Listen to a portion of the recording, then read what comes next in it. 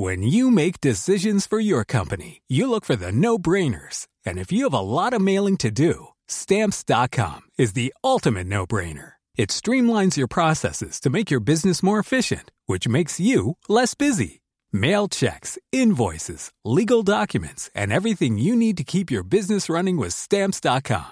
Seamlessly connect with every major marketplace and shopping cart. Schedule package pickups and see your cheapest and fastest shipping options from different carriers, with rates up to 89% off USPS and UPS rates. And with the Stamps.com mobile app, you can take care of mailing and shipping wherever you are. Make the same no-brainer decision as over 1 million other businesses with Stamps.com. Sign up with code PROGRAM for a 4-week trial, plus free postage and a free digital scale. No long-term commitments or contracts. That's Stamps.com.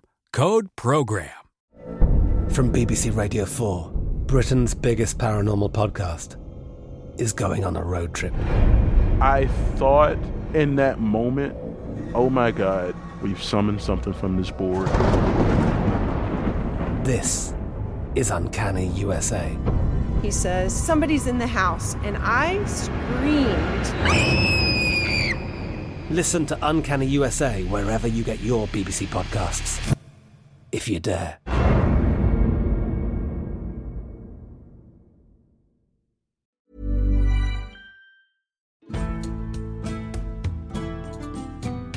Hello, and welcome to today's episode of Gone Medieval from History Hit. I'm your host for today, Dr. Kat Jarman.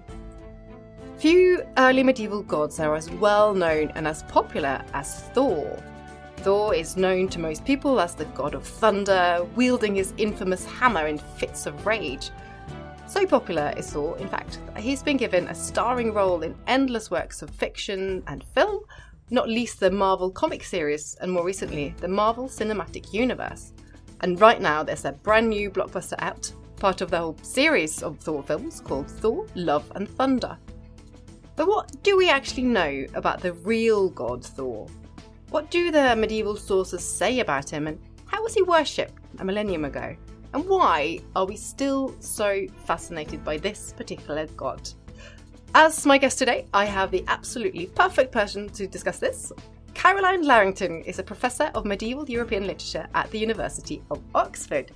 And one of her key research interests is Old Norse literature and especially mythology.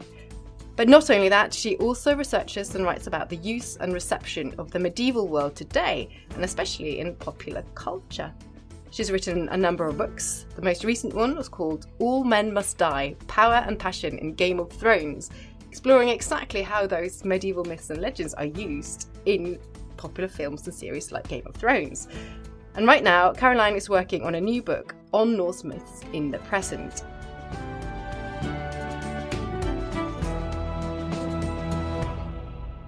Caroline, thank you so much for taking the time to talk to me on the podcast today.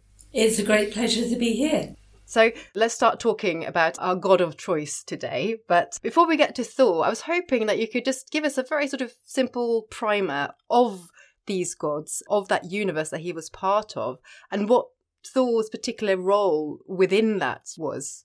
Well, we have a pantheon of Old Norse gods, and in the main source about them, we hear that there are 12 gods and 12 goddesses, more or less. But this is pretty well a kind of systematising in a nice round number by the author of the treatise on the gods, Snorri Sturluson. But the most important gods are Odin, the All-Father, the king of the gods, and Thor is his son, not by his wife, the goddess Frigg, but by Jörð, whose name means earth, and who is a giantess. And so Thor is probably the second most significant god after Odin in our sources, and probably in real life, if we can call it that, even more significant than Odin himself as far as ordinary people were concerned. I should also say, I guess, that Thor has a wife called Siv and two sons called Modi and Magni, and also a daughter who is called Thrúður. And all of the children's names mean something like strength, so it's obviously quite an inheritable characteristic. So this sort of the physicality of him is actually a really key part, not just of him, but his entire family, I suppose. Yes, and in fact there is one story where Thor has been fighting a giant and the giant has been laid low. He's out for the count. But Thor has also fallen over and the giant's leg has fallen across his throat and he can't shift it. But along comes Magni, I think, who just lifts the giant's leg, pops it on the side and says, "You can get up now, Dad." And so clearly the next generation of gods will be even stronger, even tougher than Thor. Fantastic. I love the sound of that. But one thing, and you sort of touched upon a little bit, the sources that we have. So can you explain a little bit, how do we know about Thor and these gods? What sources is it that we have to describe them to us? Well, we have two different sets of sources, and we should also add, of course, that since the pre-Christian Scandinavians did have a writing system, they had runes, but nevertheless they didn't write these tales down in any form that we can see today. Anything that's written has been written down by Christian scribes, and therefore there may be a degree of interference, and certainly in our main prose text about the gods, it was written by a Christian in the 13th century, a man called Snorri Sturluson, an Icelander. And in his prose Edda, he gives an account of how Old Norse poetics work.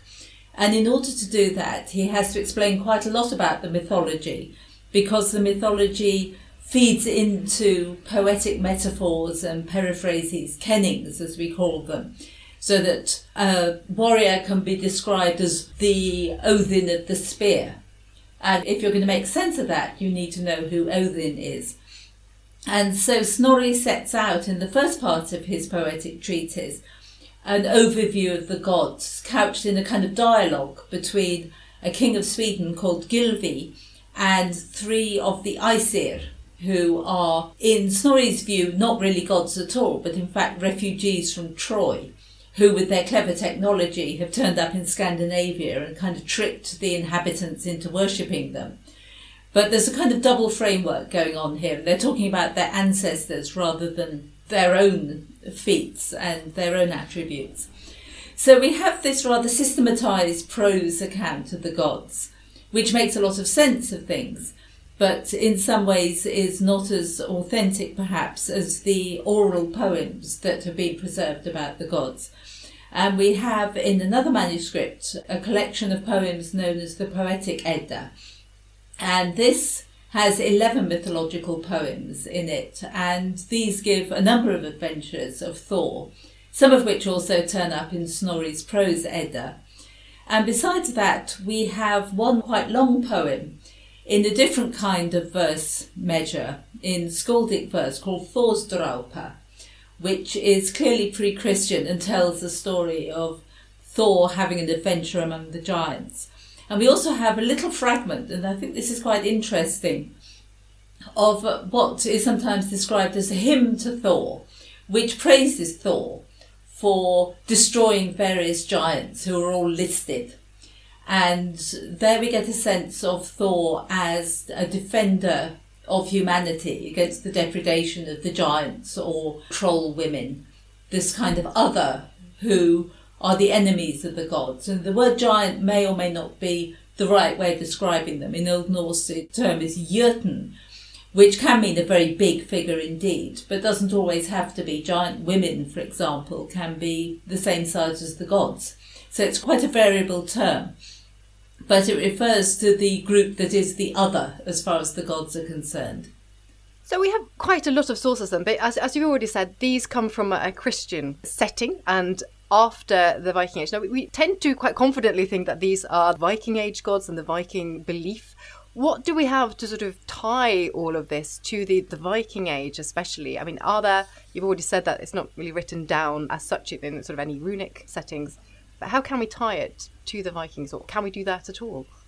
We can tie it to some extent, I think. We can certainly point to a picture stone from Gotland, I think it is, which depicts one of Thor's adventures where he goes out fishing in a boat with a giant and he fishes up the Midgard serpent, the world serpent. It's a very dangerous moment for everybody. And this is iconographically so distinctive that we know this must be Thor. It's not some other kind of adventure. And so that places his worship in an 8th century context at least. But in addition to that, we have a number of Thor's hammers, amulets which people would hang around their neck to invoke Thor as their protection. And these are found in graves that are dated all the way through the Viking Age. And also important here, I think, is the evidence from personal names and place names, that people named their farms or named hillsides or groves after Thor, particularly in Western Norway. And then when they got to Iceland, Thor would also turn up as an element in names attached to parts of this new country. And people had the Thor element in their names as well. They had names like Thorbjörn or Thordis or Steinthor. And although these names kind of run in families, to some extent we suspect that this points to a particular veneration for that god, that you chose to have his name as part of your child's name instead perhaps of a name like Freyr, who also turns up, but not anything like as frequently in the Icelandic context. In the literature and in the stories, what do we know about his hammer, and where does he come from, and what does he do? Well, the hammer is one of a number of extraordinary treasures which were made for the gods by the dwarves. The dwarves are the great craftsmen in Old Norse mythological thinking. And the god Loki, who is, of course, very familiar to us now from his Disney incarnation, who is a kind of trickster, at some stage, we imagine quite early in mythological time, goes to the dwarves and asks them to make a set of treasures, and they make all kinds of useful things. They make a head of golden hair for Sif, Thor's wife, because Loki has cut off all her hair under slightly mysterious circumstances. They make a ship that you can fold up and put in your pocket. They make Odin's great spear, Gungnir. But in order to kind of double the haul, as it were, Loki goes to the dwarf craftsman's brother and bets him that he can't make an equally good set of treasures, and he wagers his head that the other craftsman can't outsmart his brother. And the other craftsman set to work and starts making Gutlimbursti, the famous golden battle pig that the god Freyr rides. And he also makes the hammer, Mjolnir, the mighty hammer that is going to be a gift for Thor. And as this is being made, Loki begins to think that he's going to lose this bet, because this set of treasures is even better than the ones being made by the other brother. So he turns himself into a fly and stings the craftsman on the hand. And so he has to just divert his attention a moment from forging the handle of Mjolnir to swat the fly away. And for that reason, the handle comes out a little bit short. So it has this tiny built-in defect. And when the gods come to judge between the two sets of treasure, nevertheless, they say that although the first set of treasures look great, the second set, particularly Mjolnir, with this marvellous capacity for violence built into it, is going to be super useful in their fight against the giants. And so they award the prize to Brokkr, the second craftsman. And he's very pleased because he can now cut off Loki's head. But Loki gets out of it by saying, well, you can take my head, sure, but you can't take any part of my neck. At which part Brokkr gives up, shrugs and goes, okay, you win, you can have the treasures. But he sews Loki's mouth up to stop him from uttering any more lies of this kind, or misleading kind of bets. So Thor goes off with Mjolnir, and it becomes his sort of iconic weapon that he uses when he's out in the east patrolling against depredations from the giants. And there is a story when the hammer goes missing. He wakes up one morning and finds the hammer has vanished. And it's been stolen by a rather opportunistic giant called Thrymr. We don't know quite how Thrymr got into Thor's home to steal the hammer, but nevertheless Loki finds out that Thrymr has the hammer, and he will only return it if he can marry the goddess Freyja. So Loki and Thor go to Freyja and ask her to get ready because she's going off to Giant Land to marry Thrymr. And Freyja says, over my dead body, this is just not going to happen. And therefore the gods meet in council and decide the only thing for it is to dress Thor up as Freya and send him off to Giant Land, which they duly do with Loki as his serving maid to do the talking for him. And Thrymr is very pleased. His bride has come at last. Thor, it has to be said, is heavily veiled. But Thor almost gives the game away because his eyes are very red with rage at the situation he's in. And when Thrymr peeks under the veil to have a look at his bride, he leaps backwards down the hall and says, "Why are her eyes so red?" And Loki says, "Because she was so excited to come to see you in Giant Lands that she hasn't slept for nights." And then Thor eats a massive amount of food at the wedding feast. And again, Thrymr thinks this is a little suspicious. But Loki says, well, she hasn't eaten for 8 days and nights. She was so excited about coming to Giant Land. And when the hammer is finally brought out to hallow the marriage and placed on the bride's lap, it's a matter of seconds before Thor has it back in his grasp, smashes Thrymr and all the giant guests at the wedding to pieces, and makes his way home again to his own territories. So the possession of Mjolnir is absolutely essential for Thor. He can't have it out of his grasp because of the danger it represents that the god's power will fail in some way. And this is a bit of a theme, and it becomes a bit of a theme. So we'll talk later on about some of these popular depictions, but this sort of having the hammer, losing the hammer, and the fact that his strength is tied up in it. That becomes quite an important theme, doesn't it, I suppose, throughout? Yes. There's another occasion, in fact, in the skaldic poem I mentioned before, Thorsdraupa, where Loki has been captured by the giant Geirröðr. And in order to effect his escape, Loki has to promise to lure Thor to Geirröðr's house without the hammer and without his belt of power. And he's to leave this at home as well. And so Thor and Loki set out to go to Geirröðr's house. And on the way, Thor begins to think that maybe this wasn't such a great idea. So he stops at the home of a friendly giantess called Gríðr, and she lends him a pair of magic gloves. And they make their way with some difficulty to Geirröðr's house. Geirröðr's daughters try to stop Thor by pissing in the river, which he is trying to cross, and almost drowning him. But they get to the house and are invited in. Thor sits on a chair and is almost crushed against the ceiling because the giant's daughters are lurking underneath, and they rise up and try and squash him. But he presses down, he calls up his divine power and breaks their backs. And then the giant throws a red-hot ball of iron at Thor in order to destroy him. But thanks to the magic gloves, Thor's able to catch it and hurl it back with such force that it kills the giant immediately. And then he and Loki kind of dust off their hands, probably return the magic gloves to Gríðr and go back home again.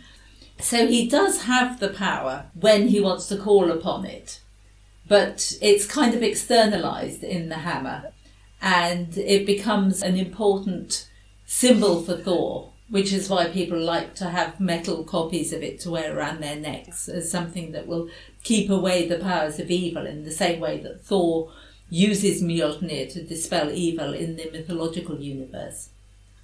Now, one thing that you've mentioned a few times, so you mentioned earlier that he was married in the literature, and obviously the new film, which, just for full disclosure here, we're recording this before the new Thor film is out, so neither of us has seen it yet. We've seen the trailer, but obviously it's called Love and Thunder, and in the trailer you can see that he meets up with his ex-girlfriend. And I wanted to just talk about relationships and the fact that he was married.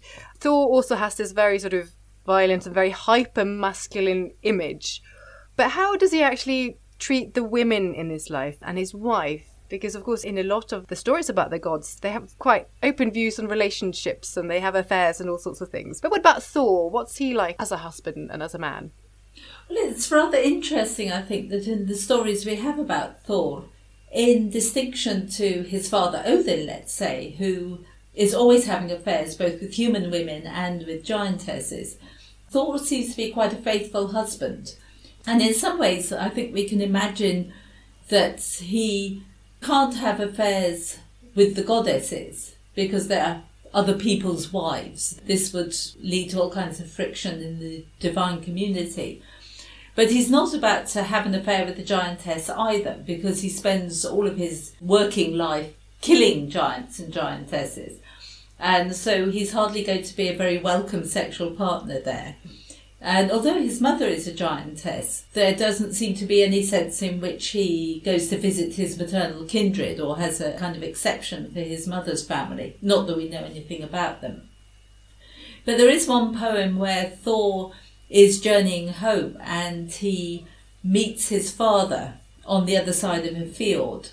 And his father is disguised as an old man called Greybeard. And Thor asks him to bring the ferry across so that he can travel across the field and speed his journey home.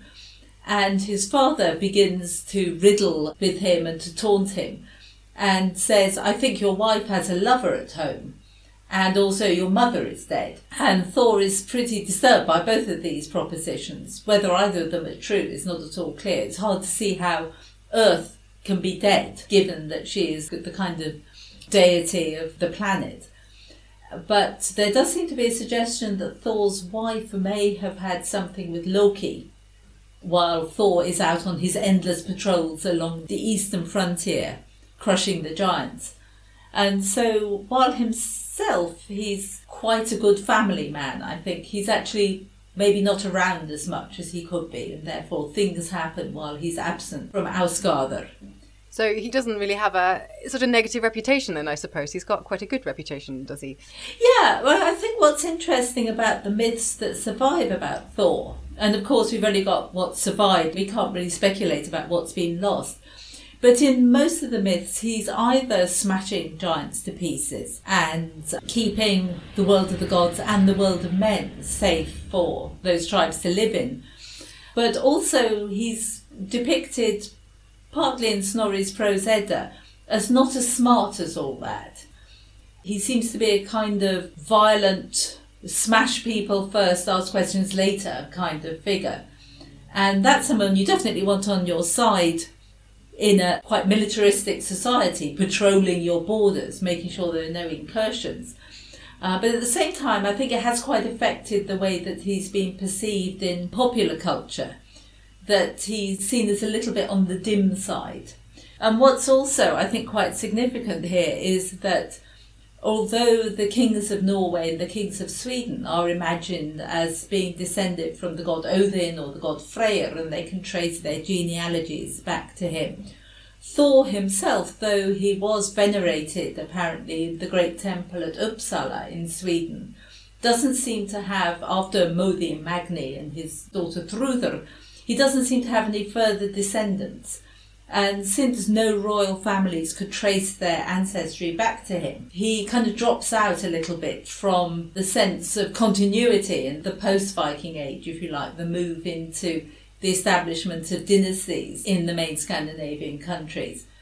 And so when it comes to the revival of his reputation in the 19th century, it takes quite a long time for people to become interested in Thor again, because he's not part of the legend of your own particular royal family.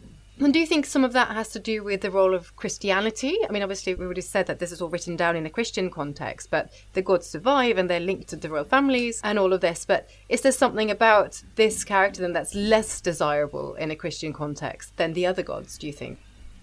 I suspect it does have to do with the conversion to Christianity to some respect, but I don't think it's so much that Thor is undesirable, but rather, at least in the accounts of Christian conversion that we have of Iceland, and to some extent in Norway as well, he seems to be the main competitor god to Jesus. And so when missionary kings or actual Christian missionaries come to preach the gospel, the person that they have to compare Christ with is Thor. Nobody is saying Jesus is much better than Odin, generally. And there's some discussion of that in some poetry, but that's because poets are particularly dedicated to Odin.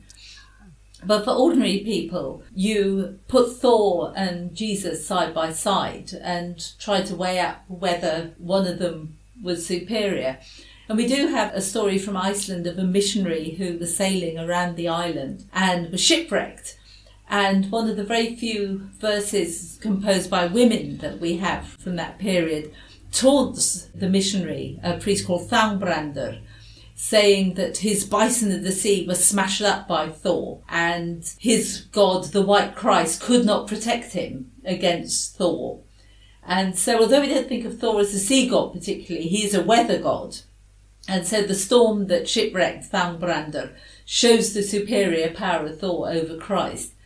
But over time, it's clear that Thor's effectiveness was on the wane. We have stories about idols of Thor in temples in Norway, which turned out to be simply hollow wooden shells harbouring rats and toads and mice who fed on the food that was given to the idol in sacrifice. And it's very easy to knock one of these idols over and go, look, he has no power at all. And so, although we do have an interesting mould found in Denmark, which seems to have the possibility of casting in metal a Thor's hammer at one end and the Christian cross at the other, so that it kind of allows you to hedge your bets as far as your divine protector is concerned, eventually Thor was destined to lose out to Jesus.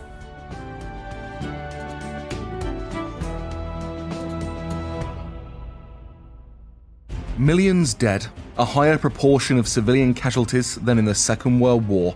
America, Britain, Russia and China all involved in a conflict that technically remains active to this day.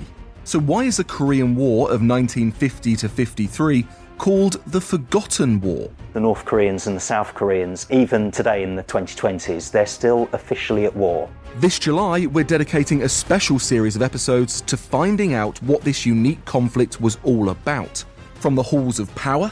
I've seen documents in the last week where the British Chiefs of Staff are telling Clement Attlee this might lead to World War III. This might be a nuclear war. To the battlefront. During the Korean War, the ship fired its guns far more than it ever did in the whole of the Second World War, because that's what we were doing day in, day out. Join me, James Rogers, throughout July on the Warfare podcast from History Hit, as we remember the war the world forgot.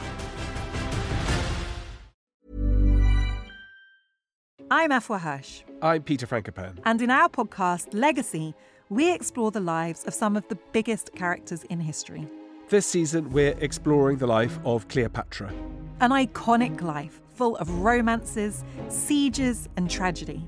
But who was the real Cleopatra? It feels like her story's been told by others with their own agenda for centuries. But her legacy is enduring, and so we're going to dive into how her story has evolved all the way up to today. I am so excited to talk about Cleopatra, Peter. Love Cleopatra. She is an icon. She's the most famous woman in antiquity. It's got to be up there with the most famous women of all time. But I think there's a huge gap between how familiar people are with the idea of her compared to what they actually know about her life and character.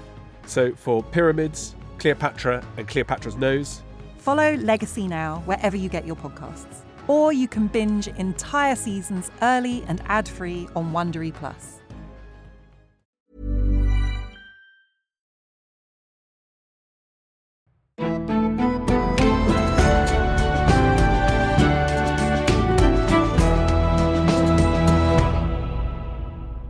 So let's go on to the modern world now a little bit. You already mentioned briefly that it took a long time for this to sort of be picked up again.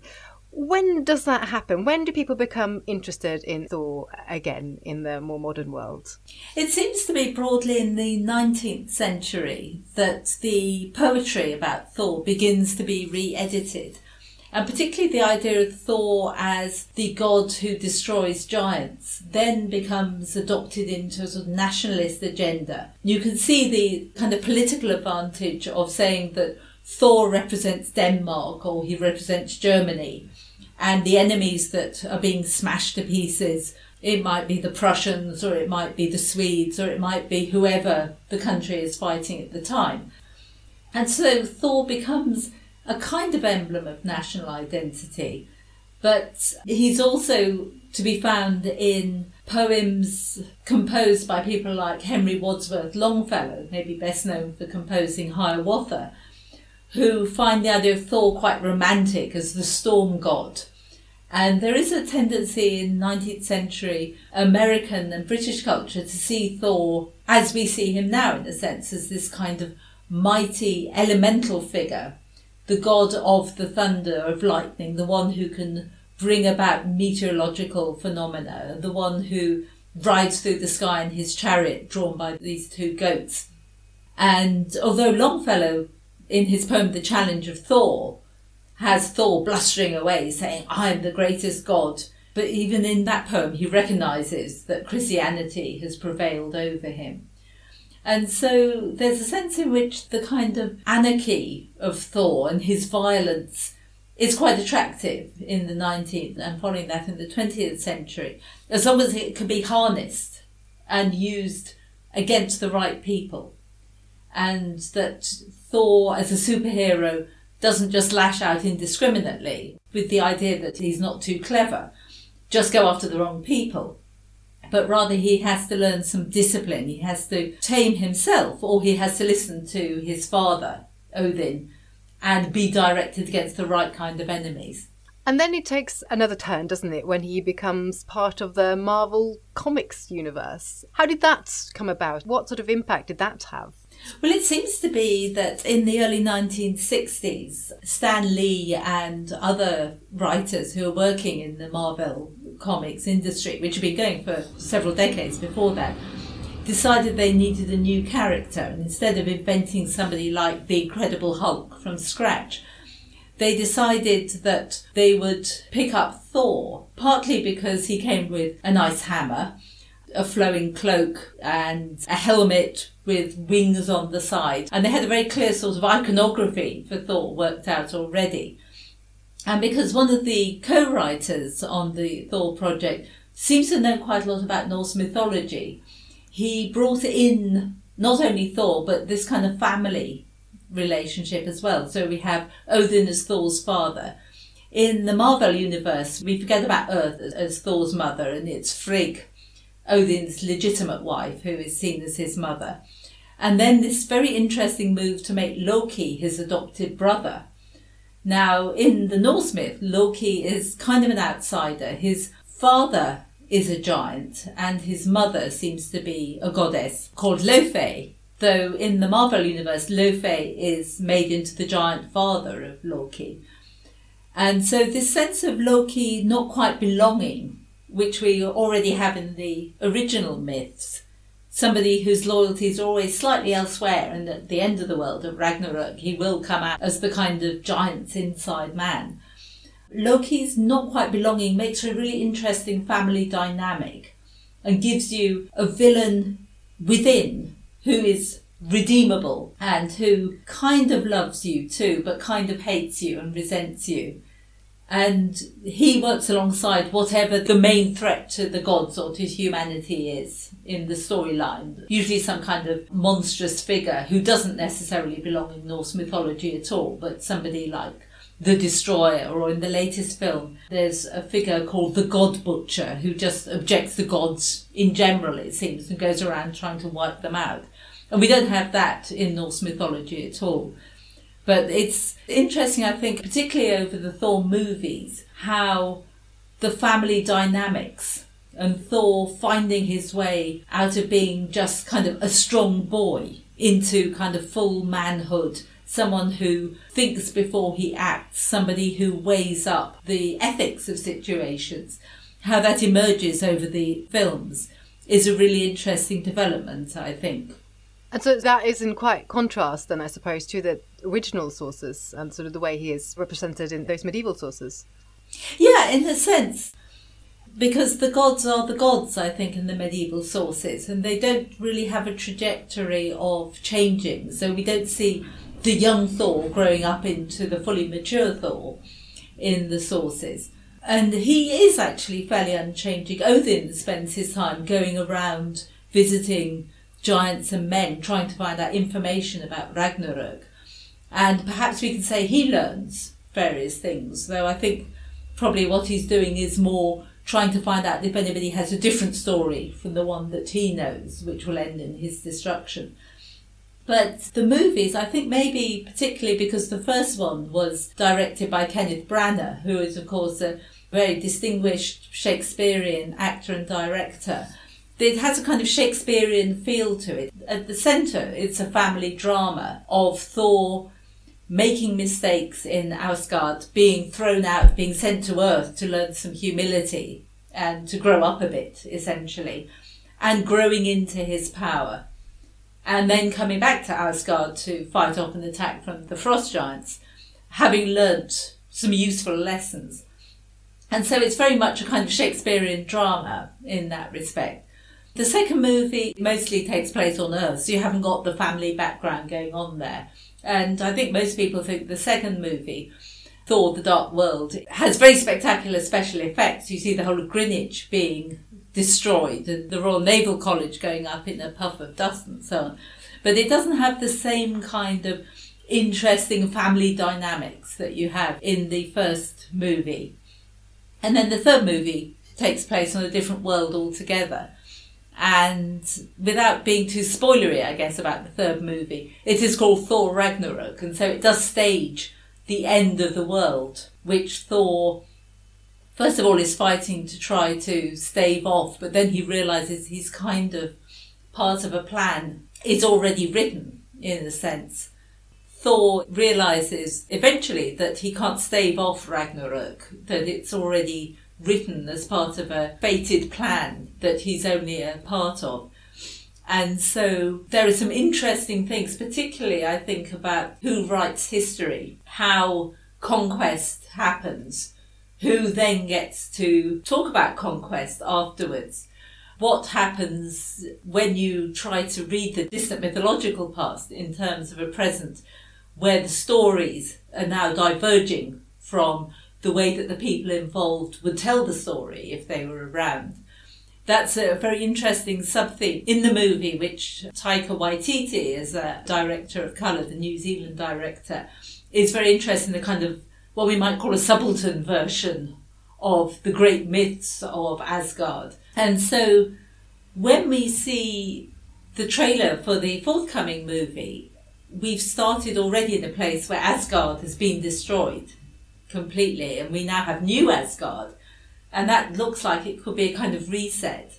But the trailer makes very clear that Jane Foster, the love interest from Thor's time on Earth, has now, and this is something that was a development that was in the comics as well, has now taken over Thor's identity. She's got the hammer. Quite how she's got the hammer, since it was destroyed in the third movie, isn't entirely clear, but I'm sure it will be explained.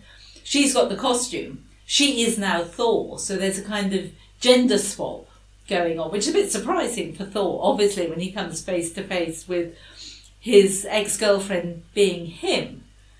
But he's also going through what's described as the midlife crisis. Does he want to be a god? Does this role really belong to him? Can he just go through life smashing people with hammers? He's not even ruling in New Asgard. He's gone away and left it to a female ruler, to Valkyrie, to run this new kingdom. And so there are all kinds of interesting questions, I think, again, about Thor's psychological journey that are going to emerge in the movie. And as we've seen him maturing, it will be really interesting to see how he resolves his midlife crisis. Does he get his hammer back again? Presumably he's going to have to fight some fairly terrifying enemies. His father died in the last movie, so he doesn't have Odin anymore. Or does he? Because Odin is in the cast list. And of course he's always got to cope with Loki, doing whatever it is that Loki is up to in a particular storyline. So I think there's going to be lots to look forward to in the movie, and lots for people who are interested in Norse mythology to try and drill down a bit and see, okay, where are they getting that from? Does that fit with what we know, or is this just wildly inventive? And one of the things I've really liked about researching the movies, because superhero movies actually are not really my thing at all, but watching these, I've been really impressed by the clever way in which the scriptwriters have taken actual mythological themes and said, okay, we're going to use this, or we're going to use this but with a twist, or we're going to forget about this entirely, in order to make the story conform to that kind of superhero pattern that the audience is expecting, but not in a predictable way. And that's, I think, what the great achievement of these films is in some ways.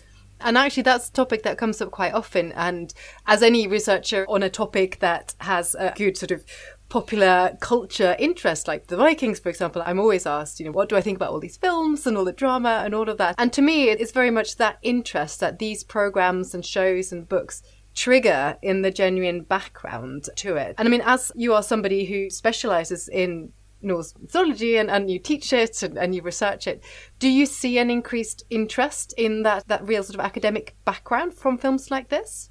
Yeah, I think so. I guess over my career working with Norse mythology, which has spanned quite a few decades now, journalists have always been asking me, is Norse myth having a particular moment? And I always say, well, it's been having a moment for 200 years. But actually, at the moment, it is having a moment, I think. And I think this has a lot to do with the Marvel franchise, but it also has to do with young adult novelists like Joanne Harris, Francesca Simon, writing stories which riff on the Old Norse mythological universe. Stories in which, has to be said, Thor usually turns up with his hammer in the Thor as a bit of an idiot, violently smashing mobile phones because he doesn't like the look of them, and just shouting a lot, and eventually always having to dress up as a woman in some way to defuse that masculinity. So I think there is a way in which Norse mythology really is becoming a thing to think with. It is shaping the way we think about quite a lot of really key questions around the nature of masculinity, the nature of violence, the ways in which gender is understood, the ways in which we think about the other, people who are not the same as us. Is the best policy to whack them over the head with a hammer first and ask questions later? Clearly not. It's not really working in the kinds of scripts involving Thor these days. So yeah, I think Old Norse myth has kind of escaped from the sort of Tolkien-y, Wagner-y, quite high cultural place that it had in the mid part of the last century. And it's got out into popular culture in all kinds of very interesting ways. Some which are healthy and allow us to talk in an open way about some of the problems that we face in contemporary society. And it has to be said too, some which intersect with ideas of white supremacy and alt-right thinking, which are not healthy at all, which are disturbing. And where we find ideas about what Thor stands for being adopted for political purposes, which Vikings, whatever Vikings are, would not have recognised. And which promote a vision of what it means to be a man, which is not, I think, anything that would have been recognised by the culture that originated these stories. I think that's something that we have to beware of. Thor being dragged into fights which essentially are not the fight that he's designed to be carrying out. So what do you think then is the most sort of enduring and positive legacy of Thor for the 21st century? I think it is a willingness to stand up for what's right and to stand up for the oppressed as well, because the whole earth and all of humanity would have been wiped out several times, I think, had Thor not intervened in the movies. And we don't find that so much in the novelistic versions of Thor. Sometimes there are people who are reborn as Thor and they have to prevent the end of the world. They have to track down Loki's avatars and destroy them in a kind of video game sort of way. But I think there is a kind of ethical dimension to Thor, which harks back to maybe the reason that people wore those Thor hammer amulets all those years ago, that he does stand for a kind of good, defending against a kind of evil. And he is interested in helping humans in a way that the other gods, who are rather more distant from the everyday concerns of Norse farmers or sailors or warriors. Thor seemed to be the protector of mankind, as he's called in some of the poems about him, the protector of the sanctuaries. And I think perhaps it's that sense that he can still offer us some protection today against forces we can't quite imagine yet. I think it's that's his main cultural task. I suppose that is a good reason for him to keep on being used and reused in media projects for decades and centuries in the future, I suppose. I think it's an enduring quality of Thor which we're never not going to need anymore. Caroline, Thank you so much. Actually, I wasn't going to see the films, but I think after all of this, I'm going to have to. It's not really my thing normally, but I think I want to go now. But thanks so much, and I cannot wait for your new book to come out. And just as a reminder, if anybody wants to look up any of other work, you can check out her most recent book, All Men Must Die, Power and Passion in Game of Thrones. So that's away from the Norse mythology, but still in the medieval universe, isn't it, really? So thank you all so much for listening. This has been an episode all about Thor with Professor Caroline Larrington. We will be back again next week. In the meantime, don't forget to subscribe to the podcast and also to our Medieval Mondays newsletter. Just look in the episode notes wherever you found this podcast and you can find out how to do so.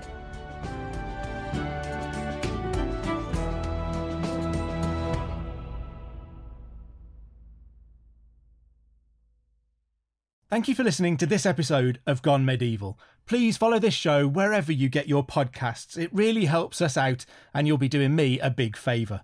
Don't forget you can also listen to all of these podcasts ad-free and watch hundreds of documentaries when you subscribe at historyhit.com/subscribe. As a special gift, you can also get your first 3 months for just £1 a month when you use the code MEDIEVAL at checkout.